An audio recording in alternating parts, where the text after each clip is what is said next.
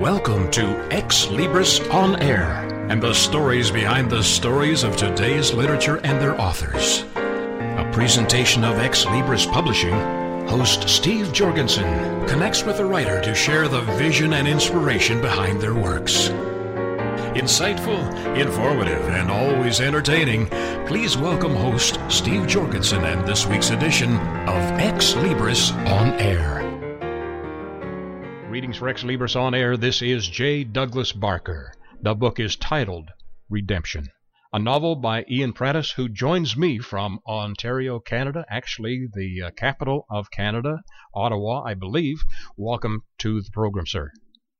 Thank you very much for having me on your program. I have discovered from talking with you that you are not a novelist in the sense that it's something new that you've done. You have published or written over 14 works. This one, Redemption, was a lost manuscript from 1974-75. You discovered it and decided, hey, this isn't so bad. I think I'll publish it. Tell us about the background of Redemption. Well, I wrote this in 1975. And at that time, I didn't know how to get published. So after quite a few rejections, I just let it slide, and I forgot about it until the spring of 2011.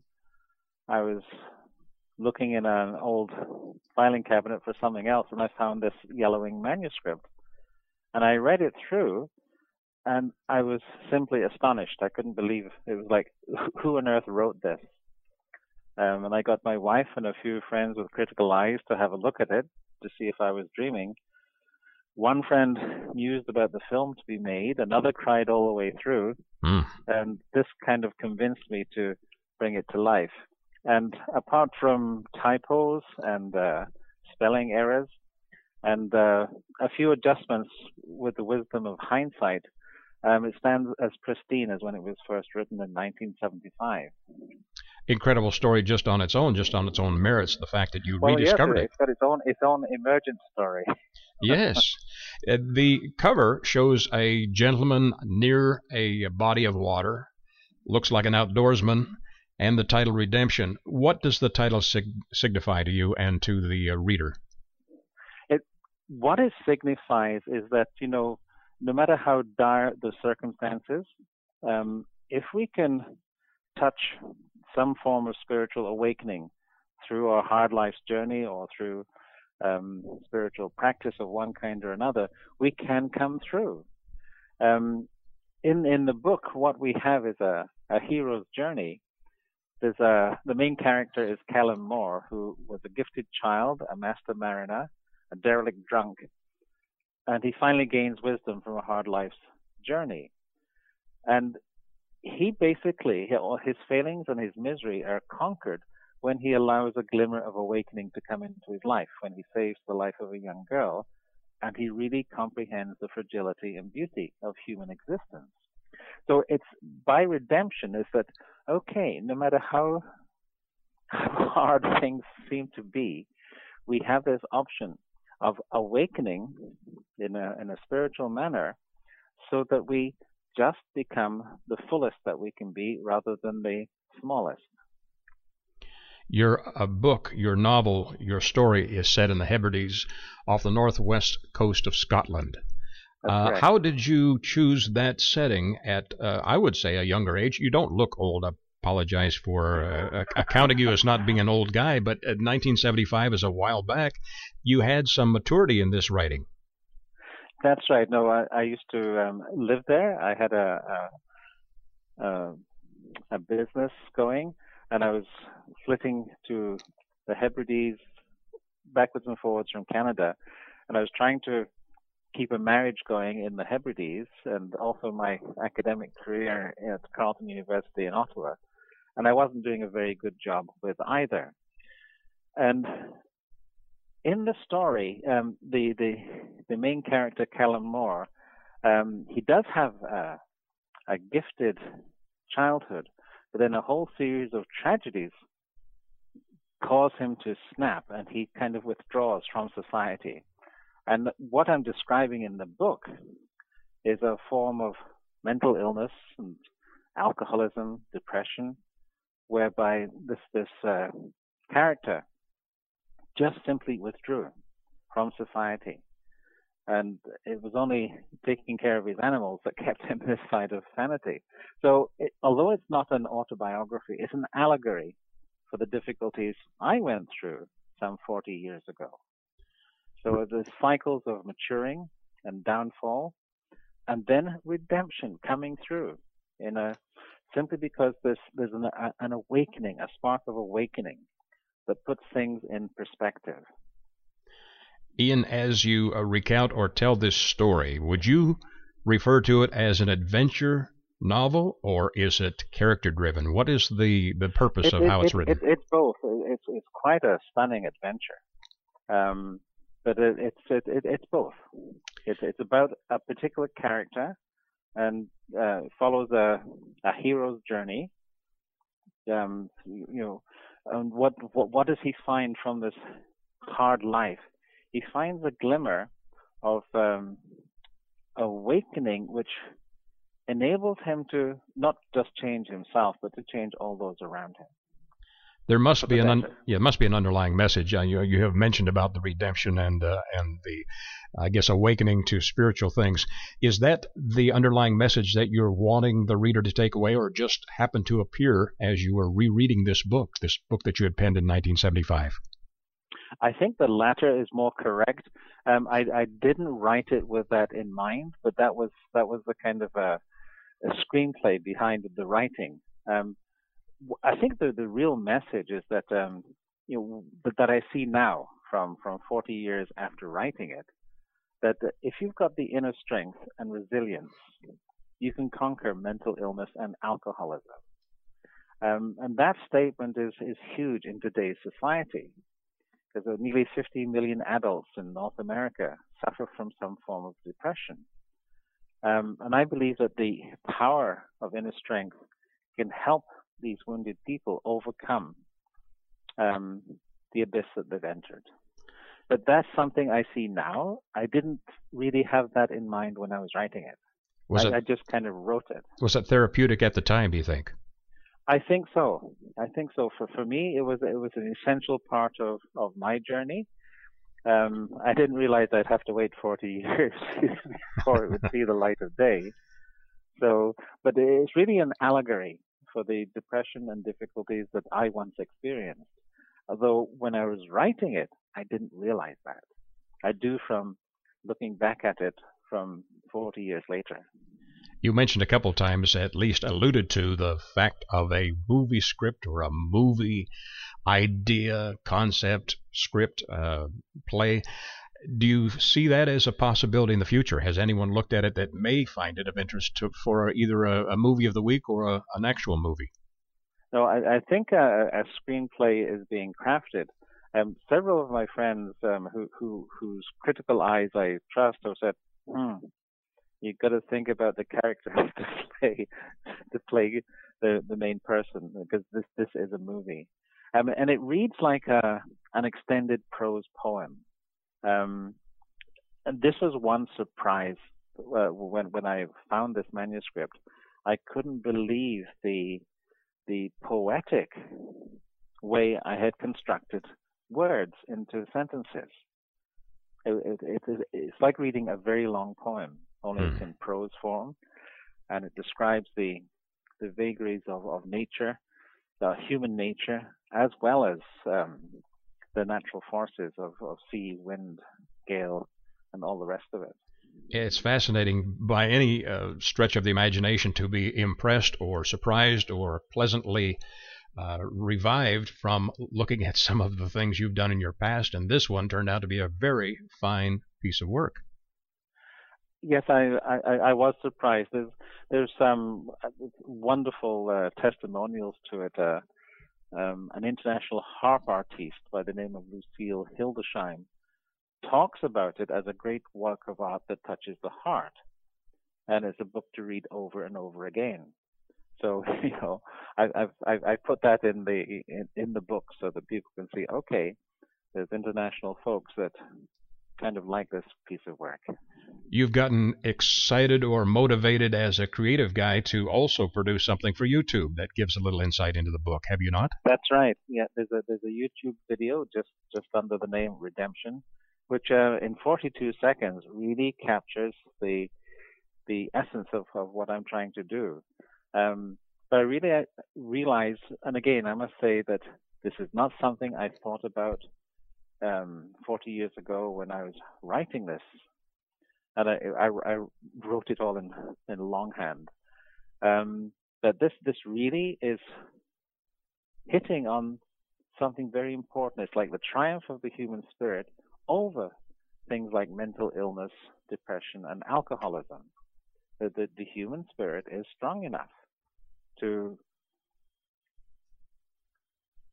come back and continue one's life without sort of just drowning in the illness or the alcoholism or the depression.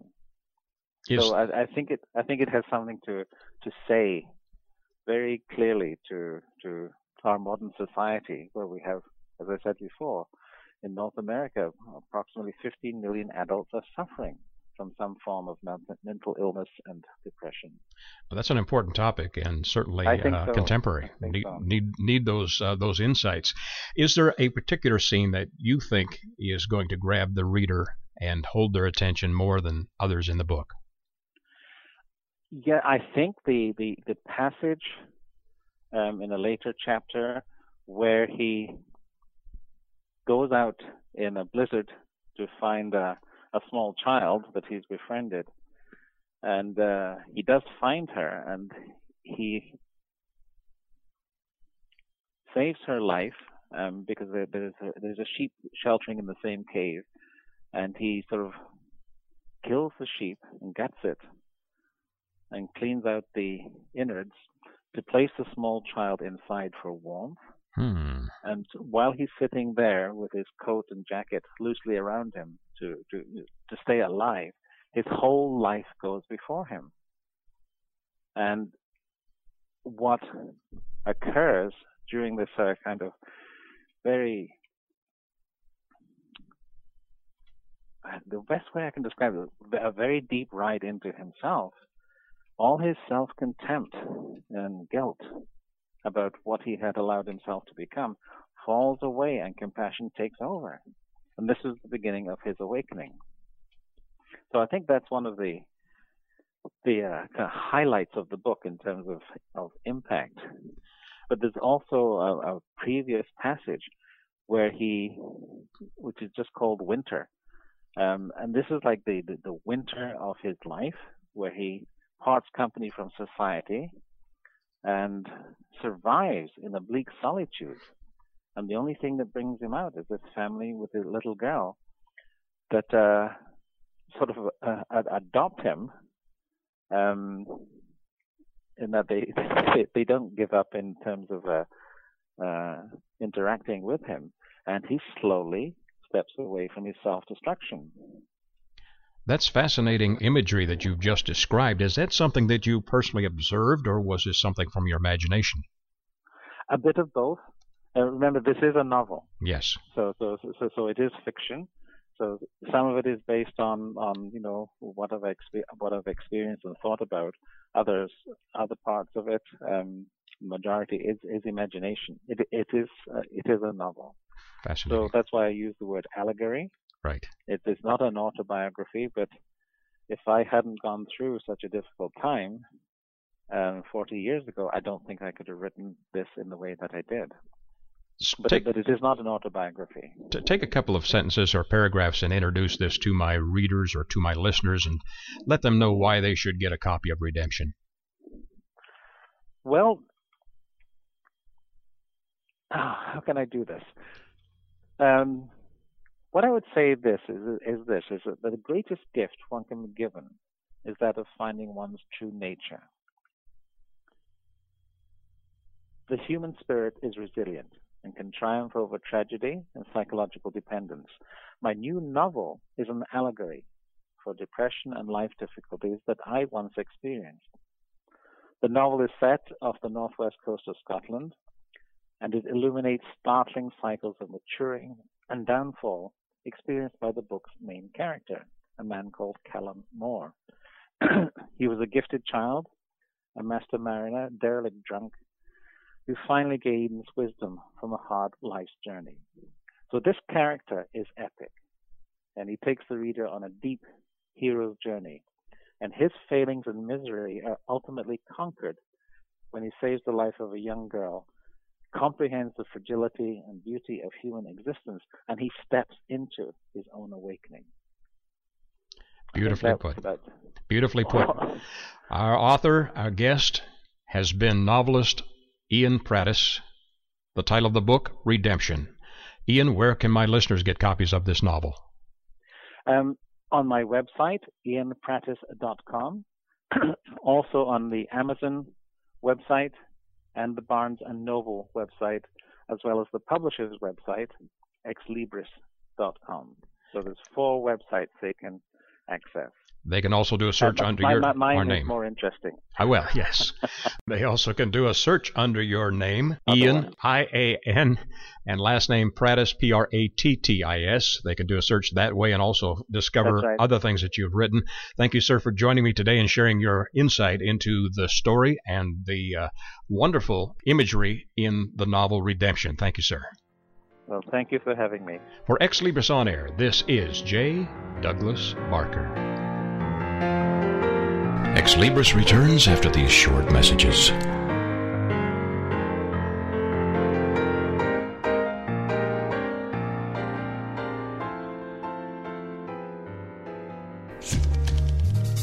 Hi everybody, this is Pete Dix of Beatles and Beyond. Why don't we all come together and hear some of the tracks off the latest Beatles release on this radio station.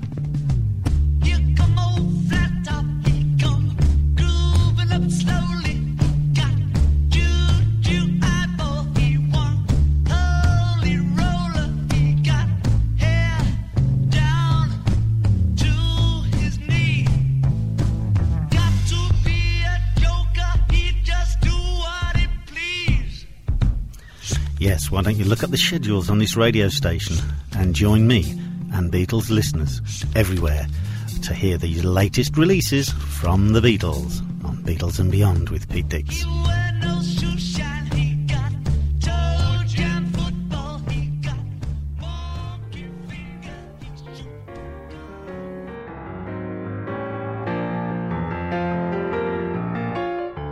Welcome back to Xlibris with your host, Steve Jorgensen.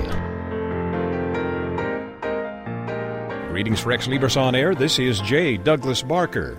The book is titled, No Good Deed Goes Unpunished. And joining me from Colorado is author William Brinn. Bill, welcome to the program, sir. Oh, thank you. This has an unusual, sort of a slightly cynical title, No Good Deed Goes Unpunished. Where did that title come from? And tell us about the background story. Why did this book get written? Well, the title is, I believe, a pretty well-known phrase about people that do a good deed and then through no fault of theirs, something in the background happens to almost make them regret doing it. I thought it was a very appropriate title for a book about a guy that does something for someone and then ends up being the recipient of a bad deed in return. And my idea for the story was just that that this guy would do something and through no fault of his, something else happens in the background that almost makes him regret doing it. Your main character, that's Mike Grissom, correct? Yes. And who is Mike? You have a background as being involved in the airline industry as an air traffic controller, instructor, some of those other areas. Am I understanding your personal background? Yes, that's correct. How does Mike fit into this? Mike is he is a computer animation person. I did put a lot of little references to aviation and air traffic control in the book, but they're just in passing little things that I thought added to my feel for the book. Mike isn't involved in aviation at all. I just wanted him to be a professional working in an up-and-coming industry, somewhat artistic, but, you know, a lot of technical. He had to have a good technical background, too. So I just wanted him to be a somewhat rounded character. And what? Where does the story take place? This is your background. You have spent a lot of your career in Colorado. Was Mike from Colorado, or where was he from? Well, originally he was from the Chicago area, which is where I grew up. I lived in Chicago, the suburbs, till I was in my 20s, and then I moved out west to both Utah and Colorado, and the story takes place actually in Southern California, the Los Angeles area, in 1999. I've been to Southern California a lot of times. My wife worked there back in the 70s and the 80s, or she at least lived there back in the 70s and the 80s. We've been there a lot, and I wanted to place it there because one of the supporting characters is in the entertainment industry. But as far as my background, well, you know, I'm in Colorado now, but I wanted it to be there because that's just about what fit right for the story that I wanted to write. Your other character, Veronica Lang, who is Veronica?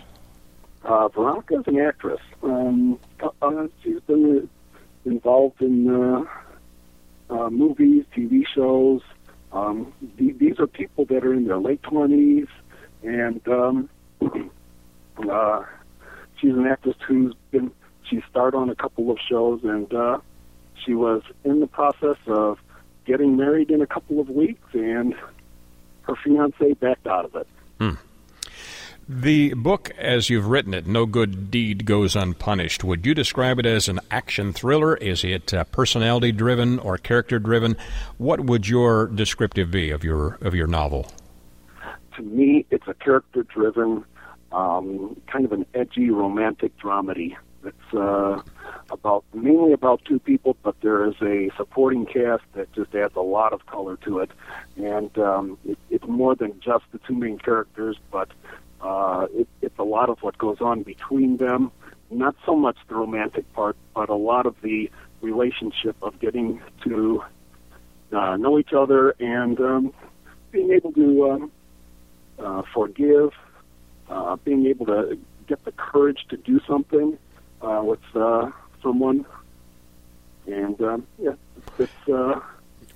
Are there other authors that you have not tried to emulate necessarily, because I know putting your own stamp of style on there is important, but are there other authors that you hope that you'll be compared to? Actually, no, I can't think. I've read a lot of fiction. I've read a lot of nonfiction, but this was just something that I wanted to do in the style that I felt comfortable with. To me, it was almost a movie in my head, and so I was writing these little scenes as I'd go through, and it was more of my own personal style, the way I talk, the way I like to tell stories to friends, to anybody that coworkers, whatever. But I can't say I was trying to emulate any particular author. Well, it's good to be a unique individual. Describe the creative process for my listeners, if you will. How did you get started? The first page, the first word as a Boeing 737 lifted off runway 25 at Denver International Airport. How did that phrase come to you, and how did you begin your novel? Well, actually, I didn't begin it at the beginning. The original idea for the novel came to me from I had a picture of someone in my head. Actually, I had seen pictures of this character, and I just started to think about what it would be like to know this person, this woman, and just some of the things that would have been interesting. I actually started thinking about the scenarios in the middle of it, in the middle of the novel, and the way that I write is I just start picking little pieces all over the place and inserting them in. Something in a way of just building a house where you work on one thing at a time, and one thing just kind of builds on another, but I didn't actually start at the beginning and write it through. The part about taking off from runway 25 at Denver, I wanted something to set the tone of what was going to happen. And being in the Denver area, familiar with the airport, and knowing how the story was going to play out, I wanted something where people would get an idea that something devious is going to happen. And it just seemed like a good way to start it. This novel, because you mentioned that it has to do with relationships, and I will use the word touchy-feely stuff, is this a novel that's going to be a chick novel, or is this going to appeal to a wider audience? I was trying to stay away from it just being chick-lit. When in talking to my publisher and editors, I was trying to stay away from it just being a romance novel or a romantic comedy or anything like that. I wanted it to be more about the relationship between these two people, but a lot of the background, a lot of the friends that they have that, friends with good intentions, but bad advice. They tell them things about the other person that they don't understand, and these friends, they really want something good for the people they know, but they don't know the full story. So I was trying to make it appeal to adults, both men and women, who would be interested in a story like this. I tried very hard to stay away from it just being a romance novel. I sort of thought that might be the direction you had taken, but I was just curious because you had used that phrase or given that impression that there was a lot of interaction, emotional interaction between your characters. As you completed this, is there any theme or underlying story that came through? Well, there are a couple of themes that I was looking at. One of them is the idea of getting the courage to do something when you know you've done something wrong. You have to fix it if it's something really important to you. There are times when doing nothing is just not an option, and when you realize that you've done something wrong, then you have to go fix it. The courage to do that, the courage to forgive someone who has wronged you, if it's important to you, if the reason that they did it was by mistake, you just have to be able to look at the situation and see if this is the best thing for you, and to be able to accept an apology. Another thing I was looking at is staying away from regret for the rest of your life. There are things that we've done in our lives that I'm sure that everybody would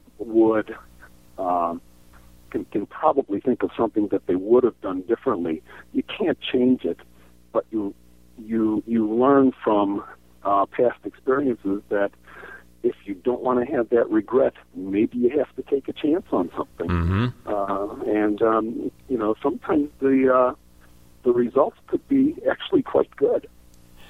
There must be at least one or two scenes that will jump out and grab the reader's attention.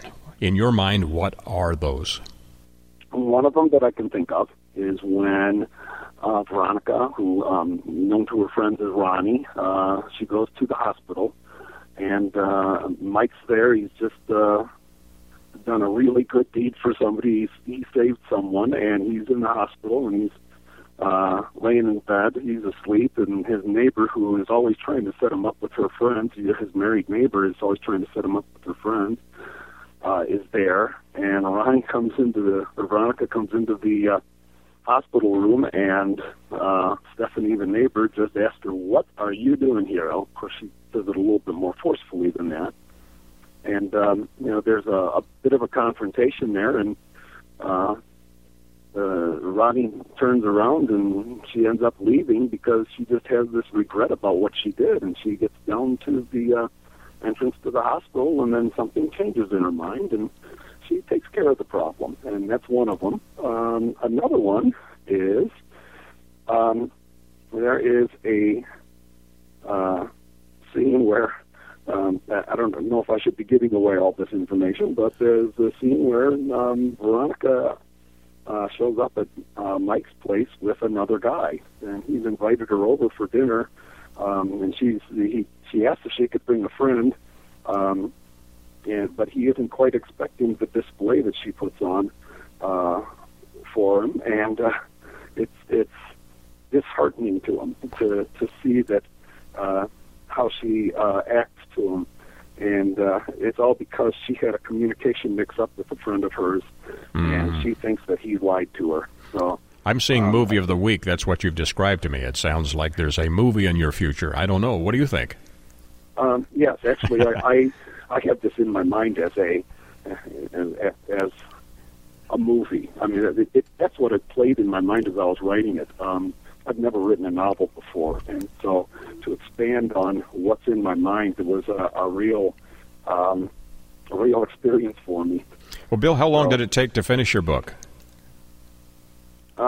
It took not quite, about 2.5 years. 2.5 years. And is there something else on the horizon? Are you planning a follow-up book or a sequel to this one?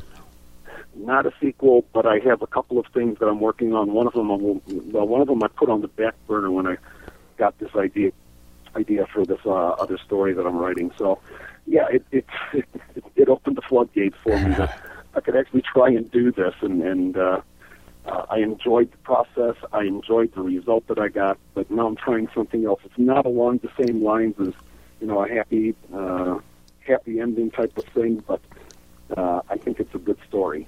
Congratulations on completing this one and getting it out to the public. The title again is No Good Deed Goes Unpunished. Our author, who has joined me from Colorado, William Brinn, Brinn, if you're doing a search online. Bill, where can my listeners get copies of your book? Well, they can get it off Xlibris, that's my publisher, and it is available on Amazon, and I noticed that it's available through bookstores also, as far as ebooks, and you can order it, they can order it too, but it is Amazon and Xlibris are the two that come up. And are you developing a website to share your other ideas? Haven't done a website yet. I am considering it. I am available on Facebook, and that's I don't have a website yet. A lot of my authors will develop a web page or develop a fan page on Facebook, and that's a good way to keep in touch with you. Again, William Brinn, Brinn, has been my guest. The title of the book, No Good Deed Goes Unpunished. For Xlibris On Air, this is J. Douglas Barker. Xlibris returns after these short messages.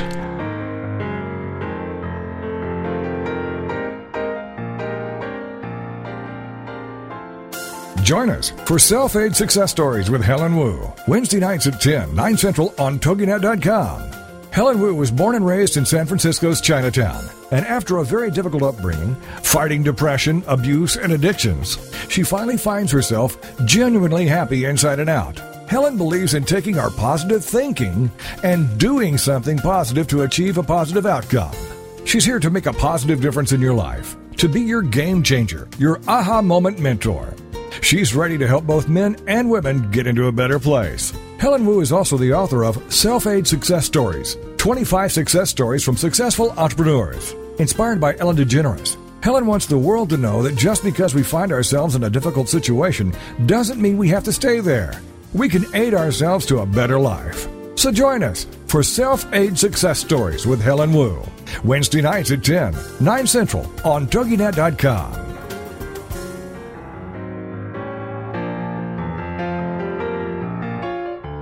Welcome back to Xlibris with your host, Steve Jorgensen.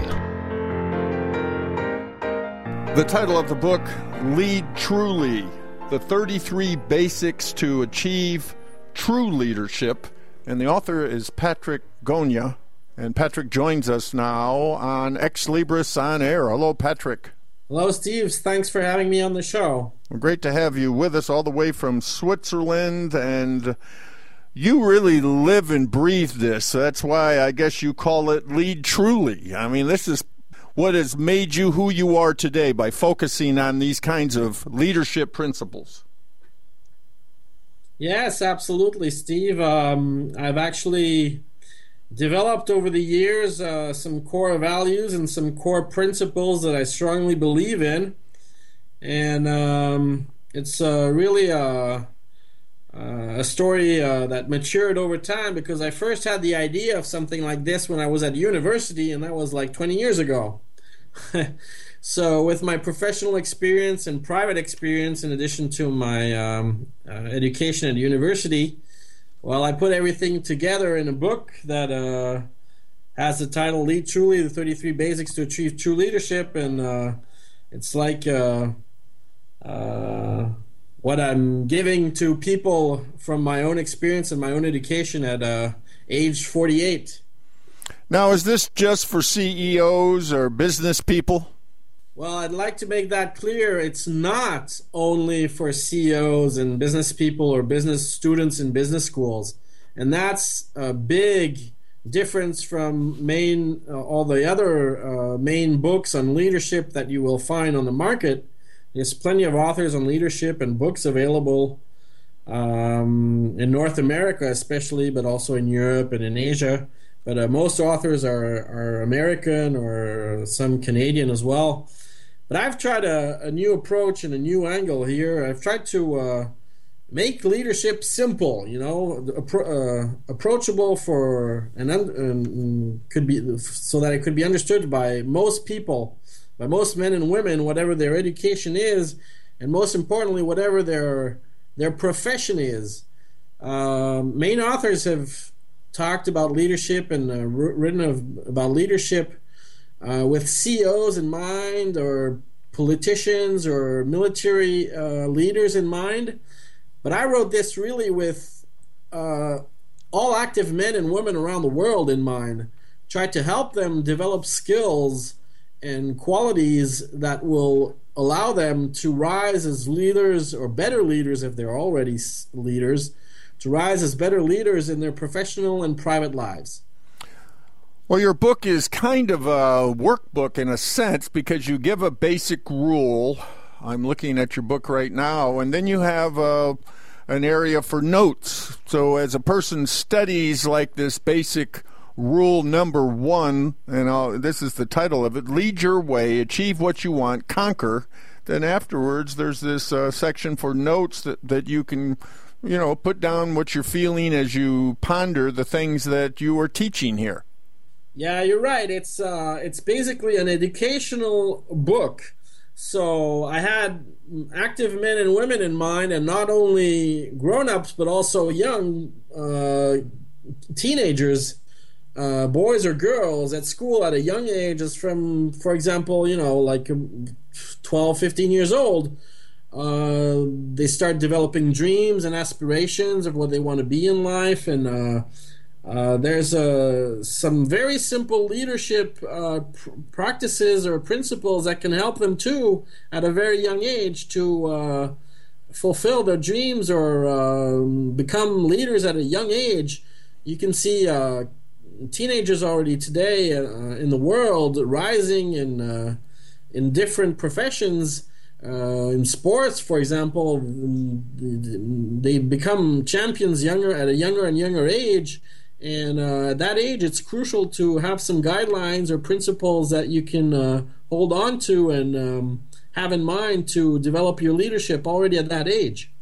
This basic rule number 1, again, lead your way, achieve what you want, conquer. And that is probably, to a lot of people, they might say, I can't get what I really want, but you're advocating that you can. You can achieve what you want. I truly believe, indeed, that all men and women, or young and adults, have potential. Everybody, I truly believe in humankind and in the potential of every single human being.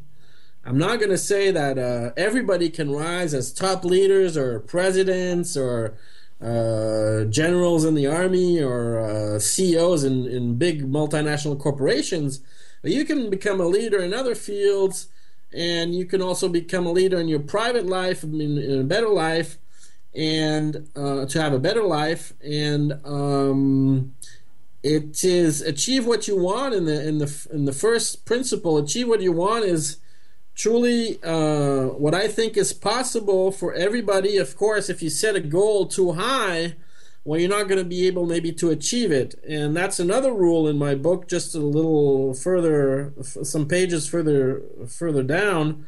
It's rule number 3. You have to lead and act with a clear vision and clear goals and clear priorities and a clear plan. And that has to be based also on your skills, on your talent, and that's rule number 2. It's lead and act and develop and maximize your talent, your skills, your knowledge, what you're really made for. You can't achieve something that you're not made for. That's really an important point. It's rule number 2 that says that you really have to stick on your own skills, on your own strengths, on your own talent, and develop and maximize that. And if you do that, I truly believe you can achieve what you're meant for and what you truly can lead in. Is there a reason that there are 33 basic rules? Where did 33 come from? Well, that's an interesting question, and it's a little bit, I will say honestly, it's a little bit by total chance that I got on 33.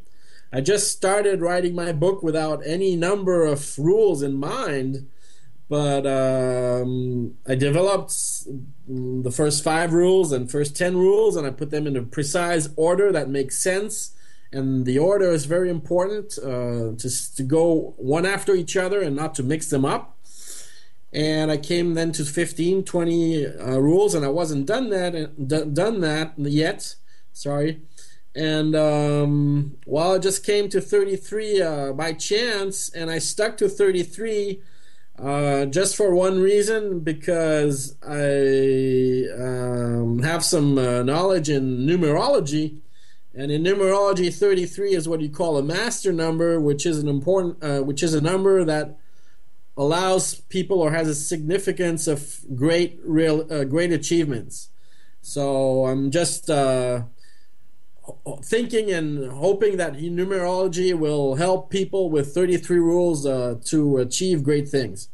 Want to emphasize that again, that this is for everyone, not just for the business-minded person, the CEO type, the analytical person. This is for everyone from all walks of life, and you've made it so it's simple, practical, because it comes down to like a one-page basic rule that you can study and ponder, and this whole book is under 90 pages. Yeah, you're totally right, Steve. That was one of my goals, and it's actually written on one of the last pages of the book. I really wrote this book with the KISS principle in mind, which is keep it short and simple. You know, there's plenty of leadership books on the market, and they're 300 pages, 400 pages, 500 pages long. It's very nice. It's very good, and I have a lot of admiration for these great authors on leadership who have developed great theories and great explanations in details on hundreds of pages of how to become a great leader. But you know, the problem with books that long is that it's really long to read, and people have less and less time to read in this complex and fast world we're living in. And second of all, when it's so long, you really get to the last page and you wonder, well, what am I going to keep of all this? What am I actually going to keep of these 500 pages, let's say, and use on a daily basis? And that's a whole other exercise that starts once you've read such books like those. So I tried to make it simple, short and simple, under 100 pages. It's even under under 90 pages, and I made a lot of efforts to try to create the rules right and in a precise order that can allow you to develop your leadership skills in all areas or all professions possible in life. Like you were saying, it's for any walk of life. And that's really was an important part of writing the book. It was a great challenge because I don't know any other book that tries to do that.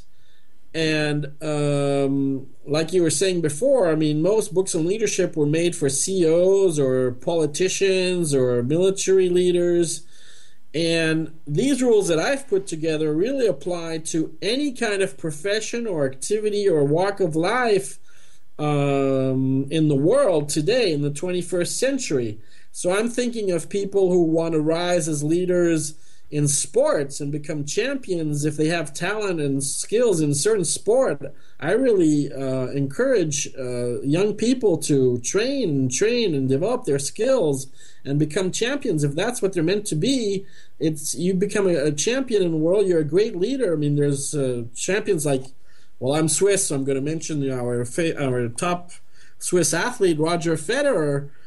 Most people have probably heard about he's set the record of the greatest Grand Slam titles of all times, and he's really a great leader. I mean, for me, it's not only because I'm Swiss; it's just admiration for the man he is. He also leads some humanitarian actions, and he's a great leader. You can also become a leader in the arts. You can, if you think of lead actors or lead entertainers, that's a great way to be a leader too. If you have the talent, the skills to become a star or a great artist in let's say painting or in another art, in writing as an author, well, just go for it and do it. Don't think that leadership is limited to becoming a CEO in a multinational corporation or becoming a lead politician. Patrick, in the time we have left, talk to us about basic rule number 4. We all hear about positive attitude. We all hear about passion. But it's right at the very top, isn't it? I mean, it's rule number 4. It's one of your first things in your 33 basic rules, because if you can't get up with a smile on your face and determination in your heart, you're probably not going to accomplish what you want to accomplish. Yeah, Steve, you're absolutely right. This is rule number 4, and it's among the most important rules that I've actually made a lot of research before writing this book, and it turns out that a lot of leaders in the modern times, in the 21st century or 20th century, or in recent times, it's a clear feature of their one of their qualities is that they have this drive that keeps them going despite the obstacles, despite the problems, despite the hard times. They keep really a positive attitude. Whatever is thrown at them, what life throws at them, they just keep on with an inner drive that other people don't have. And that's what I call lead and act with a positive attitude, optimism, enthusiasm, motivation, passion, and also confidence, will, firmness, assertiveness, and authority. It's a mix of different qualities, but it's going in the same direction. It's this inner drive that you've got to have if you really want to rise as a leader or a better leader in your professional and your private lives. There's so many people that just get stuck on this issue on a daily basis. They have too big problems, or there are too big obstacles in their lives that they can't overcome. And that's what limits them and prevents them from going to the next level and becoming really true leaders in their professional private lives. The title of the book is Lead Truly: The 33 Basics to Achieve True Leadership. Patrick, tell us the best way to get your book. Well, my book is available online on Xlibris.com, Amazon.com, and BarnesNoble.com. It might be available in some bookstores in the future. I'm working on it right now, but I can't tell you in which bookstores for the moment.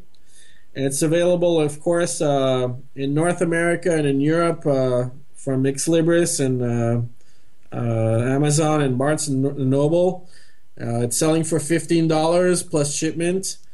And you can also check out information on my profile if you're interested.